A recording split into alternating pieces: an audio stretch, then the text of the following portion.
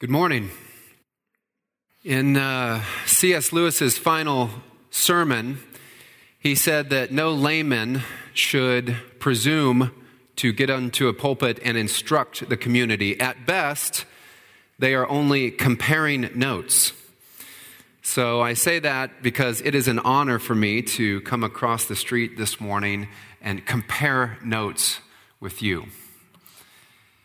Seek the things that are above, where Christ is. Several years ago, my mind was captured with a story.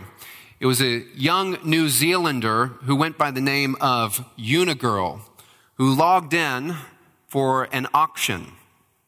Now, this auction quickly captured media attention based upon what was for sale: her virginity. Unigirl said that her motivation for selling her virginity was to raise as much money as possible, as fast as possible, to pay for her education.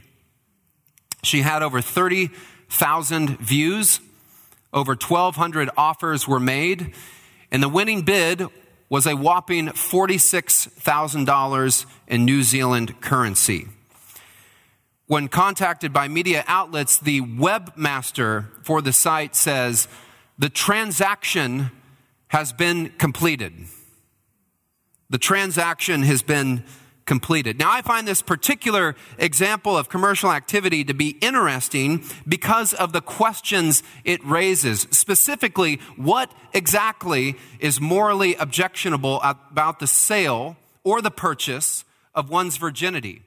And it's interesting because if you are a consequentialist, where the rightness of an activity is bound up in the consequence that it produces, you might support the sale and the purchase.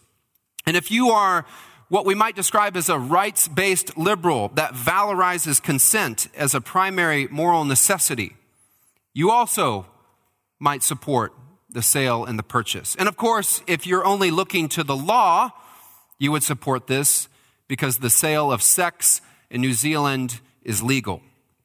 Put differently, the common guidepost we seek to serve as a compass for moral action are not sufficient to condemn Unigirl's actions. And detached and isolated from a larger, more morally capacious story about reality, these guideposts suffer an impoverishment that limits our moral imagination.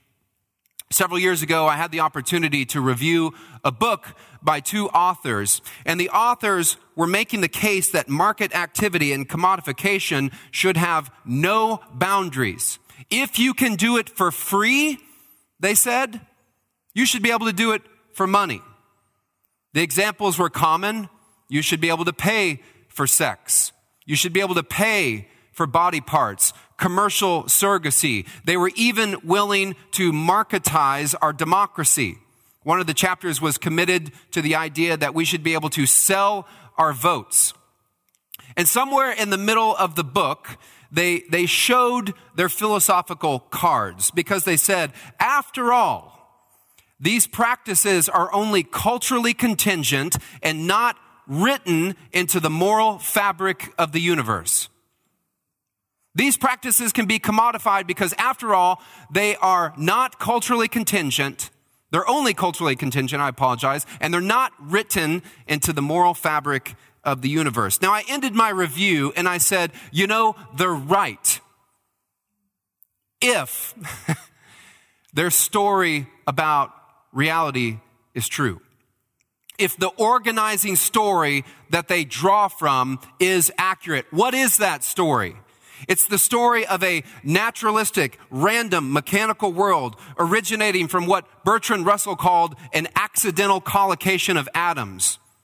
It's the story where time is presented as a continuous stream of qualitatively meaningless sensations, as Robert Bellah describes it. Charles Taylor talks about a terrible flatness that's associated with consumer identity and industry. Once Richard Dawkins was asked if life was, in the language of Shakespeare's Macbeth, merely a tale told by an idiot. Is life simply short and noisy and meaningless? His answer, yes. At a cosmic level, it is. So we might imagine an economy and the economic agents therein that operate under the conditions of this story. Business, economic decisions, and directives will be distilled down to what works. It will be transactional. Humans become objects. They become instruments. They become units of input. It would be the kind of economy that would valorize Epicurean ideals, the maximization of pleasure, the minimization of pain. But what if another story is true? What if an alternative narrative is what governs our lives? What if our world is enchanted? Stanley Hauerwas, the theologian, had his own response to Macbeth's pessimism, life being a tale told by an idiot. Here's what he says.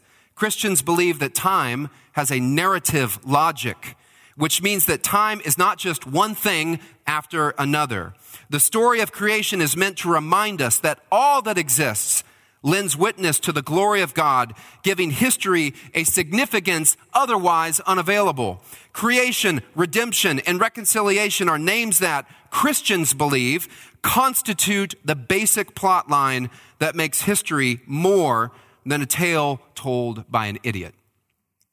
If this story is true, what are the implications for Christians within the commercial realm? Many years ago, I had a colleague. He was doing a Bible study with students on what it meant to be a Christian in the marketplace. I said, that's great. I said, what have you concluded? He said, well, be punctual, be kind, be nice, be honest. Now, I think those things are Christian. Don't get me wrong, but in the back of my mind, I was thinking of a comment by Lee Camp, who said, Jesus Christ did not die on the cross so that you could show up to work on time. I think there's more to be said. Again, if this alternative story is true, if we're created beings that inhabit a created order, if we reflect God's image upon our lives, if time does have a narrative logic, and creation, redemption, and reconciliation constitute the basic plot line, if true, then what are the implications for our participation in the economic order? How can our commercial activity honor God, serve others, and humanize ourselves? How can we re-subjectify the other, to see others not as instruments, but as persons? How can seeking the things that are above redefine our market imagination and redeploy our efforts within the economic realm? These are big questions. They're not exhaustible this morning, unfortunately, but allow me to humbly offer a few related thoughts regarding how people of faith exist within the commercial realm. Seek the things that are above, where Christ is. The Christian story has something, I think, to tell us about satisfaction and ordinate affections, first and foremost. Now, if I had my druthers, all of our students, certainly at Asbury, would have a baseline economic imagination or economic sensibilities. There are many insights to be gleaned from this. I will make that argument 100 times out of 100. Yet, one of the more questionable assumptions of the discipline links our preferences and our desires to our satisfaction, our welfare, and our well-being. Put differently, you might say that an economic agent is assumed to be made better off when they are given what they want, when their preferences are satisfied. One author says, economists are all for the satisfaction of desires, but as to the desires themselves, they remain fastidiously indifferent. Again, what if another story is true? What if we occupy the enchanted world? This is why Rodney Clapp says, for Christian spirituality, desire can never be considered apart from its object. A desire is known as good or evil only when we take account of what is desired, the object of desire. And we know that not all desires are created equal. Some desire Shakespeare. Others desire pornography. Some desire education. Others desire violent video games. Some in the marketplace seek to serve others. Some seek status. Some like the opera. Some like Duke basketball.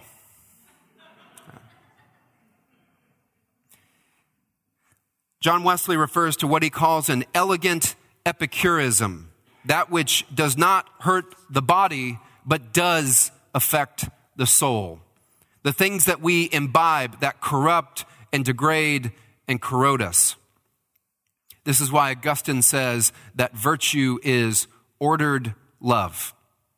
Loving what is lovely, pursuing that which is worthy of our pursuit, desiring that which is truly desirable. Everything follows what we love. What we love, we become. My weight is my love, he says. And for Augustine, disordered love is also the essence of sin. And our ordered love, our ordinate affections also has something to say about the satisfaction that we attempt to gain from our consumption. Put differently, the goods and services that bring pleasure may vary among the masses, yet if humans were designed by a deliberate designer, then what allows a human to flourish does not. This is why William Cavanaugh says, consumerism is not attachment to anything, it's disattachment from everything. Nothing satisfies. Only one desire does not come back void, and that is participation in the life of God. This is why Augustine said, you made us for yourself. You made us for you, and restless are our hearts until they find their rest in thee. To summarize this, markets facilitate desires. They do it well. But what do we desire? And in our desiring, what are we becoming? What satisfies? Seek the things that are above, where Christ is. A marketplace in an enchanted world also has something to say about our service to one another. Markets facilitate socially beneficial activities. If we have a penchant, as we should, to bend the universe in favor of our neighbor and the oppressed and the orphan, widow, alien, markets can do this. Business and industry can do this.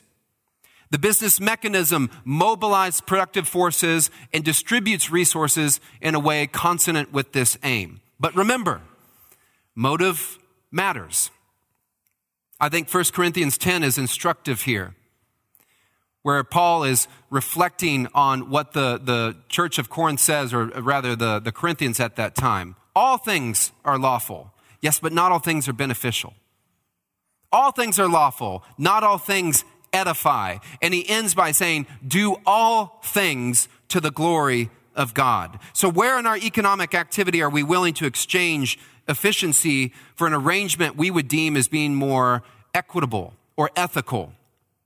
How does our service, our hospitality, our creativity, our productivity, and the value that we offer edify the larger community? How does it glorify God?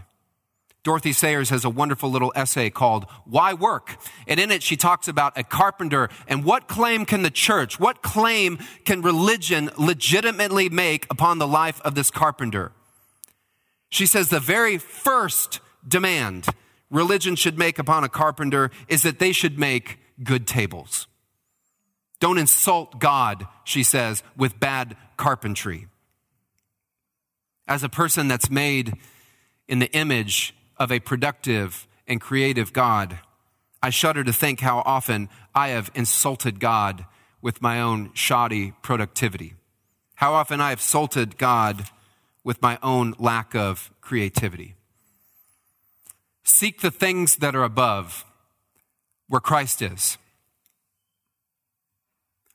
Let me end by giving a word about fitness as it relates to the commercial realm within an enchanted world. For John Wesley, true religion is right tempers toward God and toward man. But don't miss this. These tempers, argued Wesley, will accompany us into the heavenly realm. I've long appreciated an illustration that I've given across the street by Victor Shepard. professor and minister. He talks about going to a concert hall, and he says, if we pay money to go into the concert, we have the right to be at that concert. He said, but what if you were tone deaf? Regardless of your right to be at the concert, you would maybe find it boring, or at worst, grating. You would want to leave. You would see this as a terrible waste of your time and certainly a terrible waste of your money. So on one level, there's an issue of your right to be at the concert, but on another level, the issue is your fitness to be at the concert. Your musicality is what makes you fit for the concert. Justification, says Shepherd, is our right to heaven. Sanctification is our fitness for it. Wesley says, without the righteousness of Christ, we could have no claim to glory, but without holiness, we have no fitness for it. It's why Wesley thought that our money and our economic activity, these things were a training ground for eternity. You see, holiness is not simply a requirement for heaven. It is the environment of heaven. Holiness is not a requirement for heaven. It's the environment of heaven. It's not a condition. It's the condition. And our economic activity and the liturgies that exist within that will make us fit for an eternity. But the nature of that eternity will rise proportionate to the nature of that activity. Are our desires, our work, our relationship, are these things cultivating heavenly sensibilities? Will they make heaven familiar? Seek the things that are above, where Christ is. Let me conclude. In 2001, Time Magazine, in a list of superlatives, mentioned Stanley Hauerwas, who I quoted earlier, as the best theologian. His response was brilliant. He said, best is not a theological category. Faithful is. And I thought about this. Best is an economic term. It is about maximization. It is about optimality. It's about efficiency. Faithful is something else. Now, doing what is faithful oftentimes coheres with doing what is best. But sometimes doing what is faithful is suboptimal. And it's non-maximizing, and it's inconvenient, and it's inefficient because it is oriented and it's anchored to a different reality. It is oriented to an enchanted world. Ordered, humanizing love, ordered affections, virtue. Service to others, edification to the community and common good, and glory to God. And finally, holiness and a heavenly fitness. This is organizing our activity around an alternative story, the story of the enchanted world, the story of being created by a deliberate creator and inhabiting a created order.